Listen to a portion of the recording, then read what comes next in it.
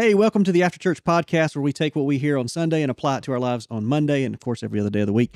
Today, we are continuing in our Romans series, and we're talking about Romans chapter 6 today, going from death to life. We get into some really cool talk about baptism and just what it means to be sanctified, sanctification, and all kind of other fun church words. Anyway, we're going to be joined by Petersheim today, the pastor at the Eastridge East Campus Church thing. All right, see you guys in the podcast.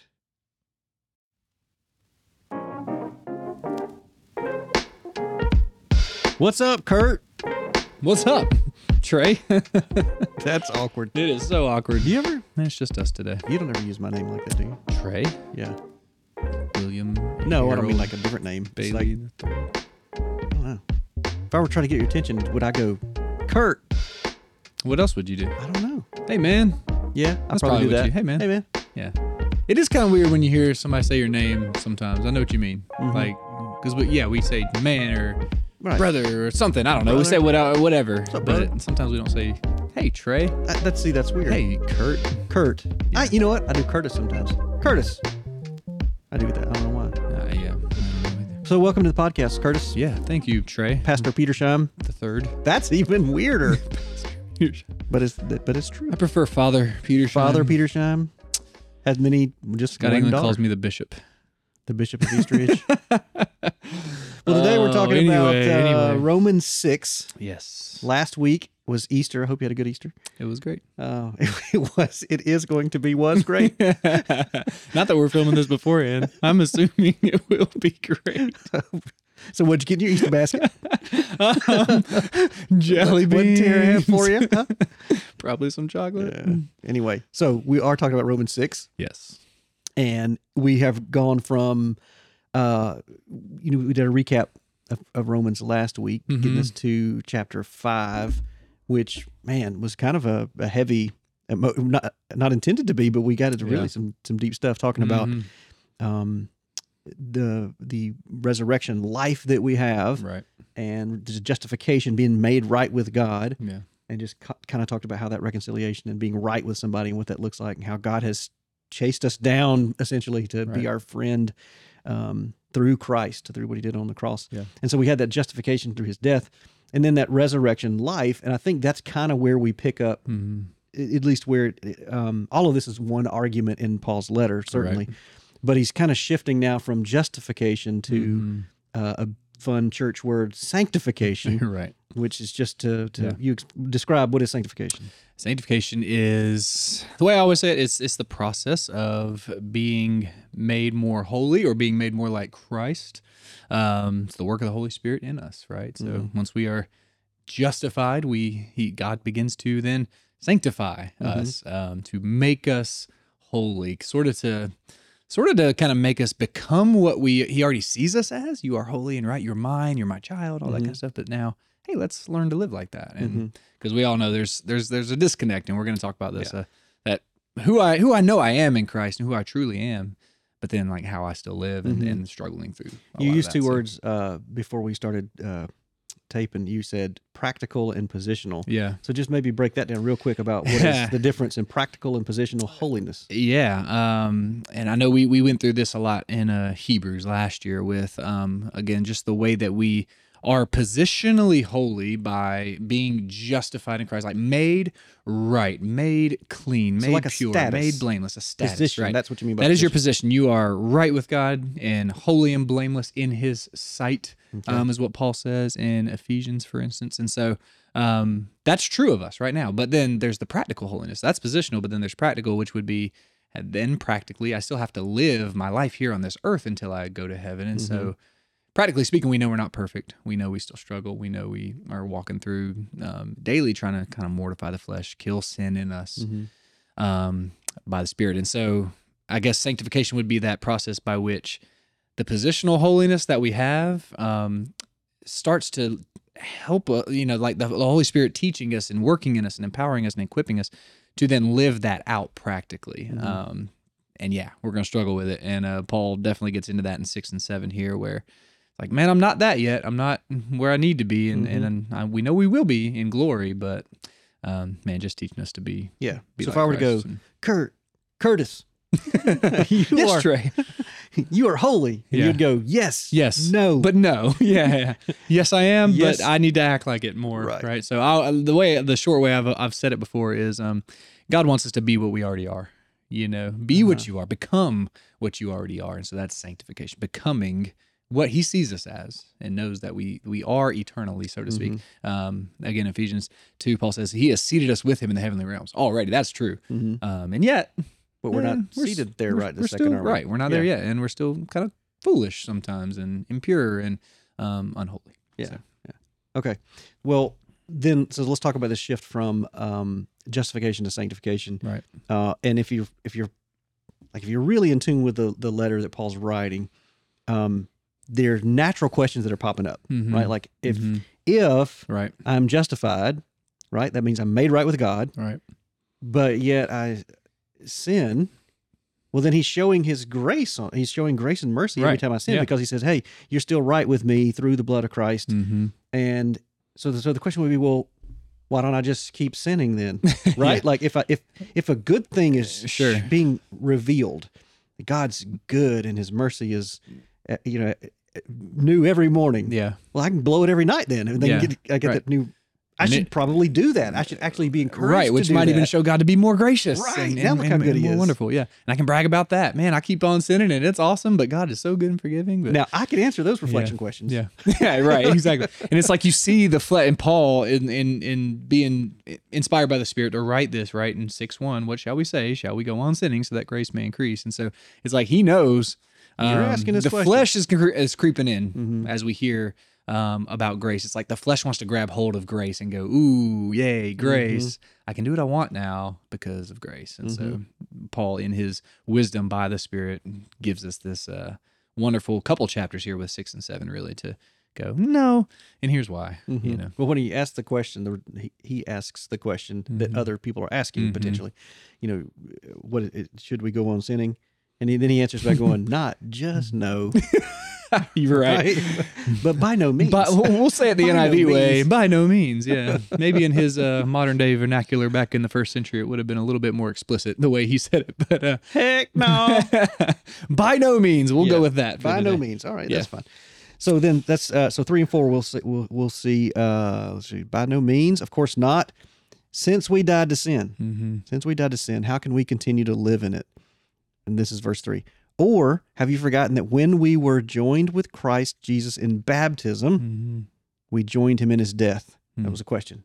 Yep. Like, Don't have you you know? forgotten that? Don't you know this? Don't you know that? Yeah. And we're like, yeah, okay, I remember that. I remember I died with him in baptism. All right, so verse 4. For we died and were buried with Christ by baptism. And just as Christ was raised from the dead by the glorious power of the Father, now we also may live new lives. What's your NIV? Live a new life. Living new life. Okay. Live a new life. Yep. So if that's what's happened, and in our baptism, and and this is where let's just have some fun with this for a second. Let's do it. Let's do it. Let me see what the NRSV, if that matters. It says, do you know that all of us who have been baptized into Christ Jesus were baptized into his death? Therefore, we've been buried with him in baptism into death, so that just as Christ was raised from the dead by the glory of the Father, so we too might walk in newness of life. So we've been united with him in his death, and we are certainly going to be united with him in resurrection. Right. So he makes a point about baptism. Is he just being figurative here? Is he being figurative about... Like he goes, we died with him in baptism. Right. And as it just says he was raised, we are raised. I'm assuming he's meaning at the baptismal waters. Sure. Then are we then living a new life, a new resurrected life? I don't think he's just being figurative.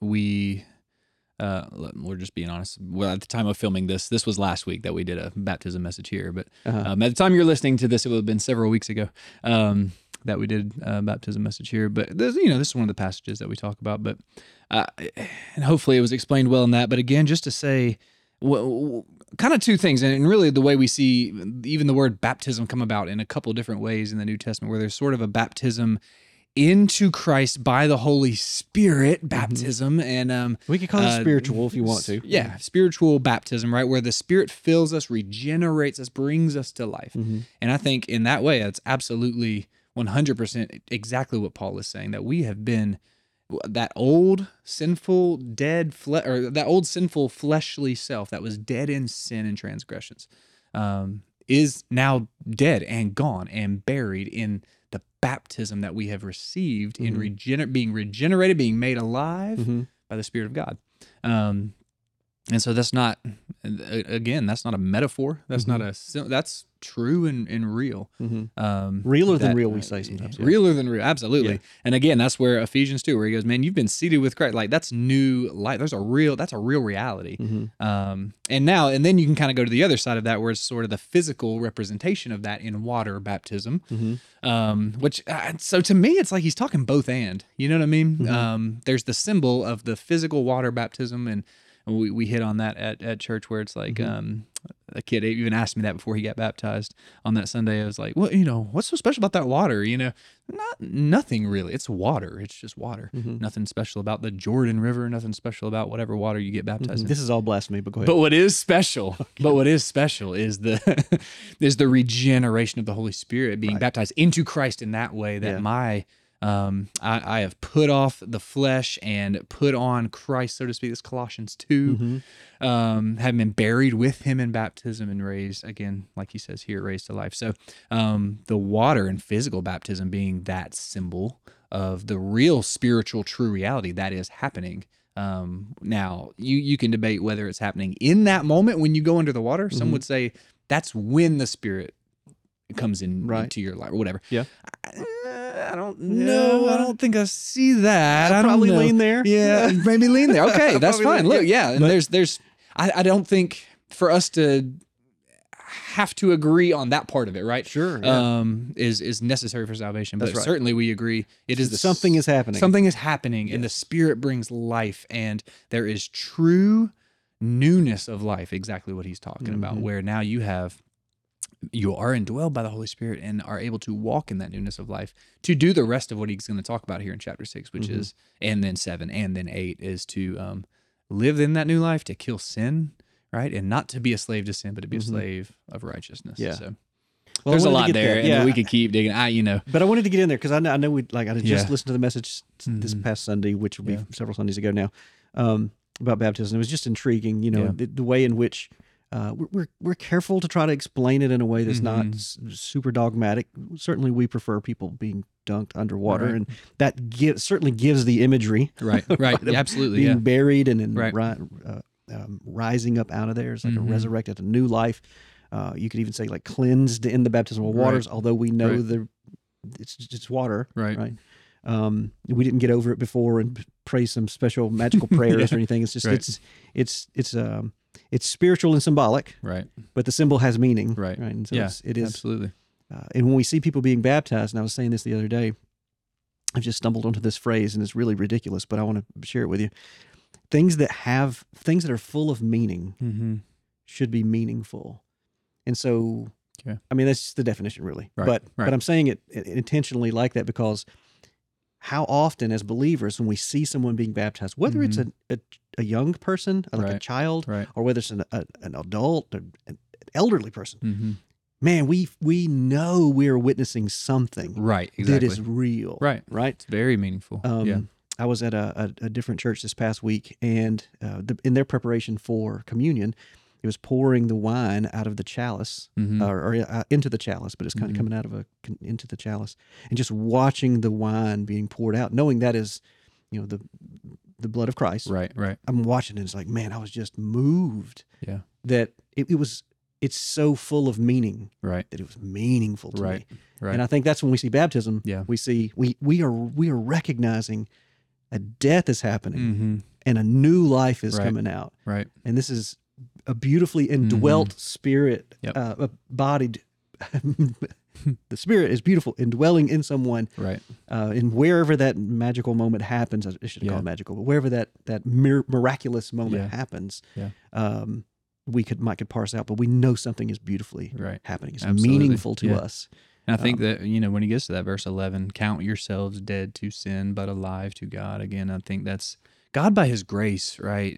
Gives us these physical ways of taking part in and expressing and kind of joining in, participating in. 1 Corinthians, 1 Corinthians 11, where he says we participate in the blood and the body of Christ Mm-hmm. as we take communion, right? Like there's Yeah. The means of grace. a real participation there, right? Again, I don't really think I understand that completely, but I know it's miraculous Mm-hmm. and it's wonderful and it's beautiful. I think baptism being the same thing where he's like, man, count yourselves dead to sin but alive to God, where we get to partake in the death and the resurrection of Christ really physically in water baptism. Mm-hmm. And again, there's really something also non-physical, something spiritual Mm-hmm. and something very meaningful to that. And then we get to reckon, like that's a choosing in your mind Mm-hmm. to consider yourself having died Mm-hmm. to sin and being alive and God, which you really are again. So Yeah. I think that's back to that sanctification of Mm-hmm.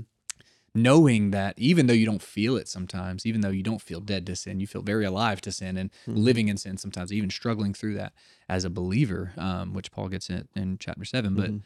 But we can count ourselves, reckon ourselves dead to that. Yeah. I love it. So it's tying two things together, and this is I think the beautiful part of the imagery and symbols that are in Scripture, and we've just talking about too right now, baptism and the Lord's Supper. In the meaningfulness of them, they have incredible meaning, and so they're meaningful. But there's the reckoning, as you're saying, like there's the logical part of these are now the choices I'm making because of a faith that's been given to me by God, by a free gift. But there's not just the reckoning, not just the mental part, but there's something mysterious happening too, which I think a lot of times we get away from too quickly. Yeah, sure. In our modern world, where It's uncomfortable a little bit. We know everything. We can figure everything out. We know how to do it. Yeah. We'll ask chat, GPT, AI stuff to tell us what that really is. The point is, there's something mysterious going on that's almost impossible for us to figure out, while at the same time there's stuff that we can figure out, and we can make decisions, and we can have practical application to walking in newness of life. Absolutely. Yep. All right, so let's talk about then now being dead to being to having new life. Yep. 6:11 says, you just said, so you should consider yourselves to be dead to the power of sin, alive to God through Christ. 6:12 then says, so do not let sin control the way you live. Do not. Right. So now it's a command, right? Do not let sin control the way you live, and do not give in to sinful desires. I just want to camp there for a second, because then that's not nothing mysterious about that. Right. It is absolutely a This is command. nuts and bolts. Yeah. This is us bowing to the sovereign King, and Him giving us slaves to Christ. Right. We're slaves to Christ. Right. Here are the commands. Yep. Do not do that. But I want to. Kurt, but I still want Pastor to Petersheim, do things. Those things are nice, feel good. I get pleasure from. Why can I not go on sinning? We haven't answered the question yet. Yeah. Why should I not go on sinning? Just so grace abounds. Yeah. Why shouldn't I? Are you asking me now? I am asking you. Okay. Like Paul's You and asking these Paul. things. You and Paul, help me why out here. should I not? Man, yeah. Do not let sin reign. I think that word reign is an important word. Like, what are we displaying with our lives, for one thing? Because, again, salvation is not just about I know Jesus died on the cross. I know He has grace, and it's all about love and in this relationship or whatever. That is a huge part of it, of course. We have a relationship with God, and He loves us and all that. It's also, we're confessing that He's what? He's Lord, right? The salvation is about a coming under His authority in His kingdom. I mean, Jesus preached about the kingdom of God over and over and over. That's what He came to usher in.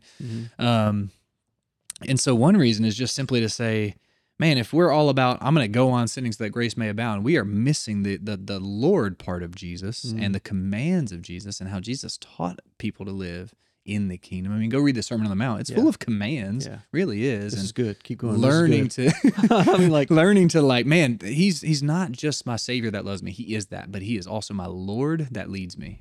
Right? He is my Savior and He's my Lord. And so then He says, don't let sin reign.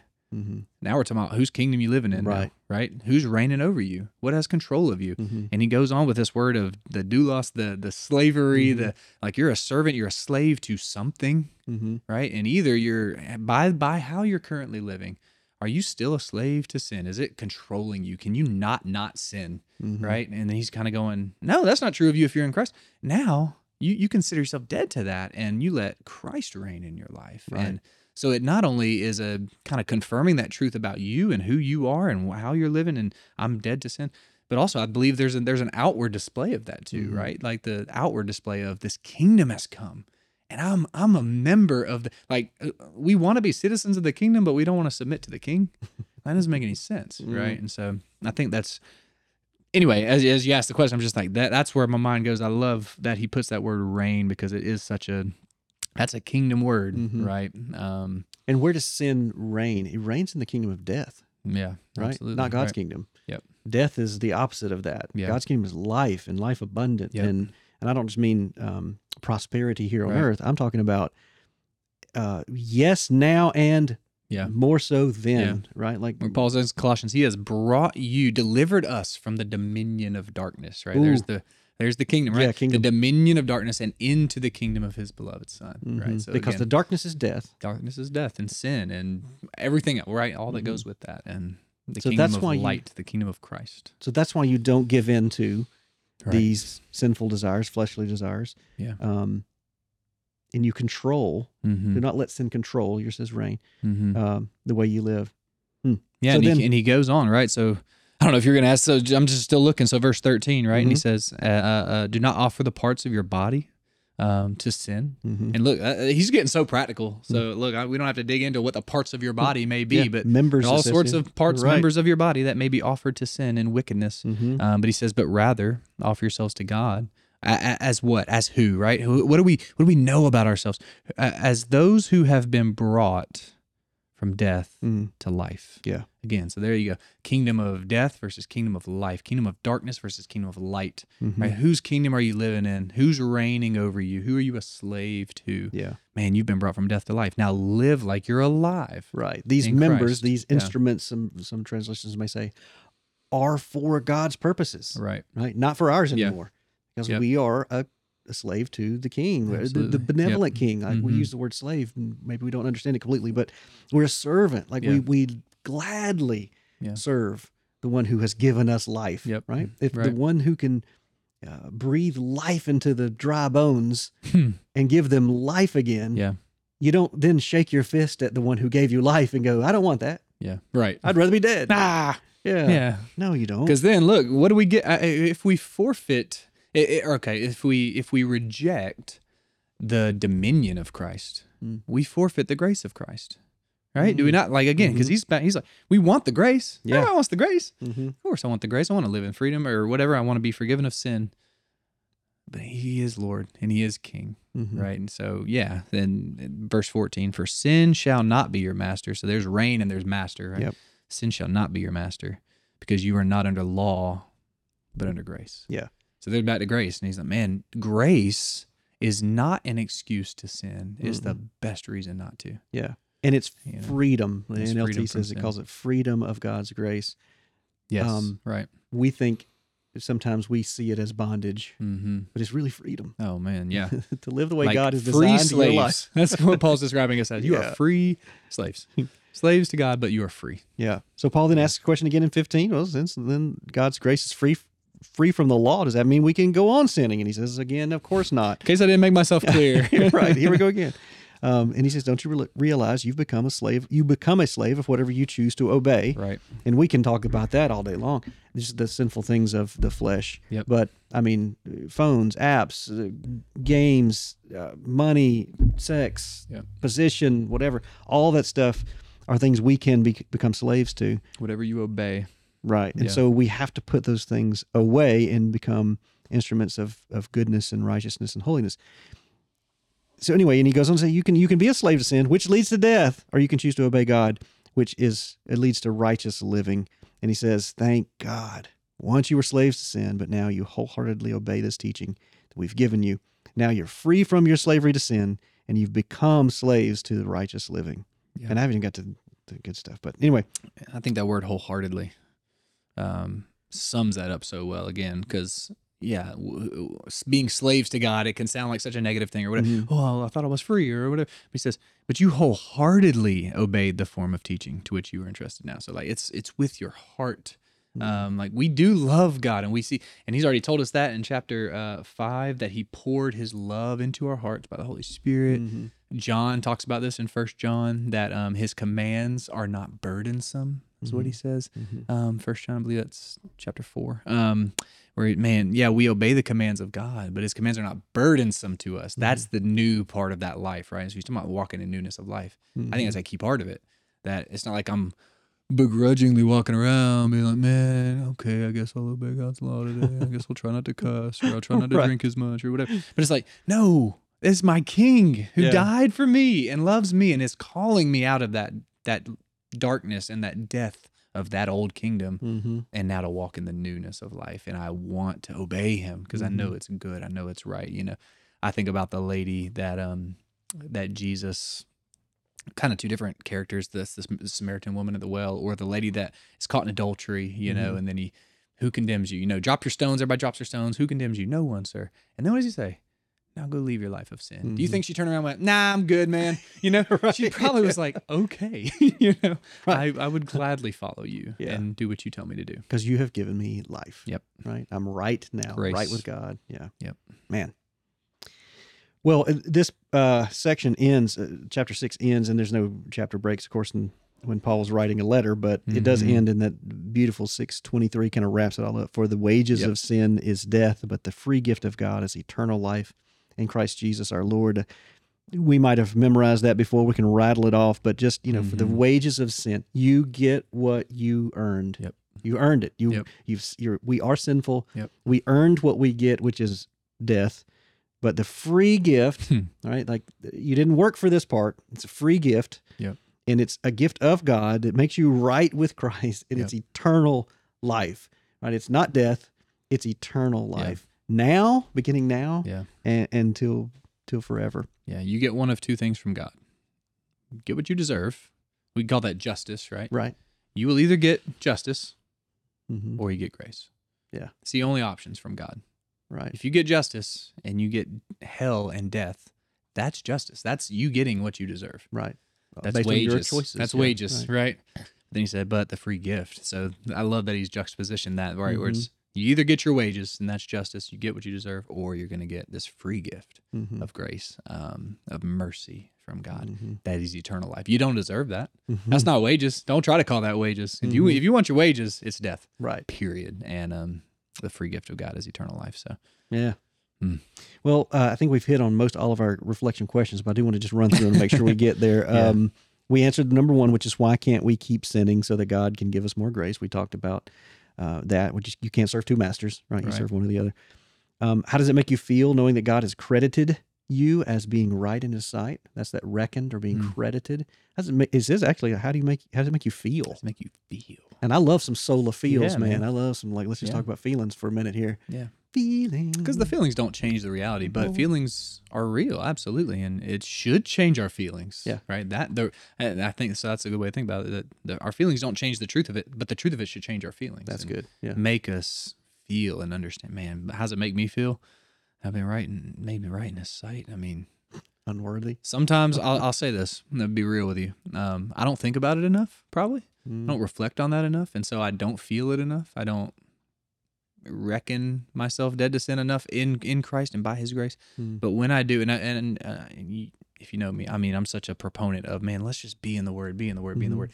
And one reason is that we need to be in the Word every day is because we need to be reminded of things like this every day. That God's grace has done what it's done. Because I know me, and if I'm not in the Word for even a day, I start to get prideful again. I start to think I'm something again, or my wages aren't death. Maybe my wages would be life, but they're not. And so being in the Word reminds us God is so gracious to us, and that He would not just make me right with Him, but consider me now His child, part of His kingdom, able to be an ambassador for the name of Jesus. All the things that a royal priesthood, a chosen nation, like all these things that the New Testament calls us as the church and as His people. I mean, it's humbling, and it's when I really understand it well, I think it always humbles me and just makes me grateful. And man, I feel what Paul says so often, where he talks about himself being like the worst of sinners, or you know, unworthy to go and share the name of Jesus because of what he's done and who he's been and all these things. But God, by his grace, allows him to do that and allows us to do, be part of his kingdom. So. Several times in this passage, Paul used the phrase "united in his death," united in his life, and that phrase in the Greek really means like to be grown together, right? Like grafted united, in. Yeah, and that's that kind of like if I could have to feel, I guess, like that, to feel that connected to God because he's credited my account, right? Like I was in debt. Right? Yeah. Like in debt. And I just got my tax information back. And there's like for the first time in years, I owe the government like $1,000 or something. Yeah. It's way, I can't even fathom how I'm going to do it. Right? That's where I'm at. Yeah. Like I'm in debt. Yeah. It's what it feels like. Yeah. I owe somebody. Yeah. And if the IRS were to come back and go, hey, we credited that to you. You're good. Yeah. Like, wait a minute. What? That doesn't even sound like justice, right? Yeah. That sounds ridiculous. Like, Yeah. how can you do that? But to know that God did that for us, credited us righteousness because of Christ's righteousness, not ours. Like I earned that. Yeah. I earned that debt. That's the wages for me is going to be bad news. Right. And instead he's credited to me and now united to me with him. Yeah. Man, like I want to live in that. I want to walk in that every day. Yeah. And you'd probably be compelled to tell people about the goodness of the IRS. Wouldn't maybe. Never heard that before. Right, exactly. Yes. If that happened. So how much more should we be compelled to tell people of the goodness of God? Exactly. Well, last two questions here is just what does it mean for you to be dead to sin and made alive to God? Well, I think we already talked about that. And this is a great question. We'll end here then. Just how do you live a surrendered life to God? Like if all this is true, not if, we know this is true. How do we practically live surrendered to God moment by moment? Yeah. Verse 17, but thanks be to God that though you used to be slaves to sin, you wholeheartedly obeyed the form of teaching to which you were entrusted. So again, that word wholeheartedly, like how does that happen though? How do we become wholehearted slaves to God, so to speak? Well, I do think the word reckon, where he says in verse 11, count yourselves, reckon yourself. I think it starts there, right? In the mind kind of where like we do have I think so many, and I know I struggle with this still of like reckoning myself dead to sin first and foremost, knowing that that's true. That I'm not just striving every day to be dead to sin, but I am that. Like I am again buried with Christ in baptism. I'm new. I'm positionally holy, at least that He sees me as righteous and justified. God's pleased with me as He is in His Son in that sense. Like that's the nature of righteousness. He's pleased with me and I have peace with Him. I think if we can get that in our minds or rooted in our minds, it gives us every day the joy and the hope and the gumption, so to speak, to then go, man, I want so badly to please my Father. He is pleased with me, and that makes me want to please Him, if that makes sense. Sure. Knowing who I am so that I can then live according to who He has made me already to be. 1 John chapter 3, verses 1 through 4 is one of my favorite little passages where he says, man, we are children of God. That is who we are. And he ends that passage by saying, and those who have this hope purify themselves as He is pure. So what he's saying is, you have an identity. It's a child of God. Now, go live a pure life as He is pure. You've already been made that. Yeah. So go live like that. And so I think it just starts in the mind so much of knowing that, reckoning ourselves as that, and then going, okay, now, man, I know it's true. I'm not striving today to be that. I know I am that. And so I just want to please my Father and do everything I can do to live according, live a life worthy of the gospel you have received. Philippians 1:27. Right. Live a life worthy. And that means some action on your part. Yep. My girls are Baileys, obviously. Right. And they're Baileys. Like they don't go out into the school and stuff during the day and go, all right, I'm going to earn my way of being a Bailey today. I'm going to prove that, like, I'm going to go out here and try to become a Bailey. It's like, no, you're a Bailey. That's like, who you are.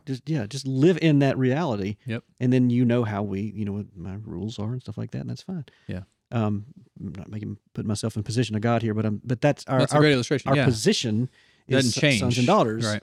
And that's that positional holiness. That's our position as sons and daughters. Live in that, right? Like I want to do, I'm not earning that by doing something great. I'm living in it because he's been great. Yeah. He's been great to me. And I guess, again, it's maybe showing. It's showing that, the IRS is actually good. Look how much they credited my account. It's when you're doing the things that God has commanded you to do, you wholeheartedly obeying, right? With everything you got, you're doing it because you want to do it. And even the days you don't want to do it, you're still doing that discipline of being obedient. Right.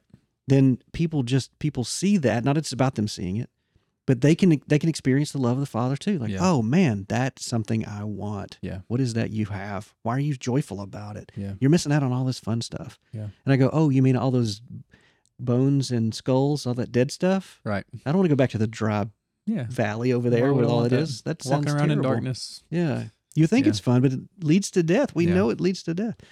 I'd rather walk in the light. Yeah. And just the practical, look, I'm going to say the super pastory things too. Go of for just it. Look in the camera when you do it. Yeah. Reading your Bible, praying. Be devoted to prayer, Colossians 4.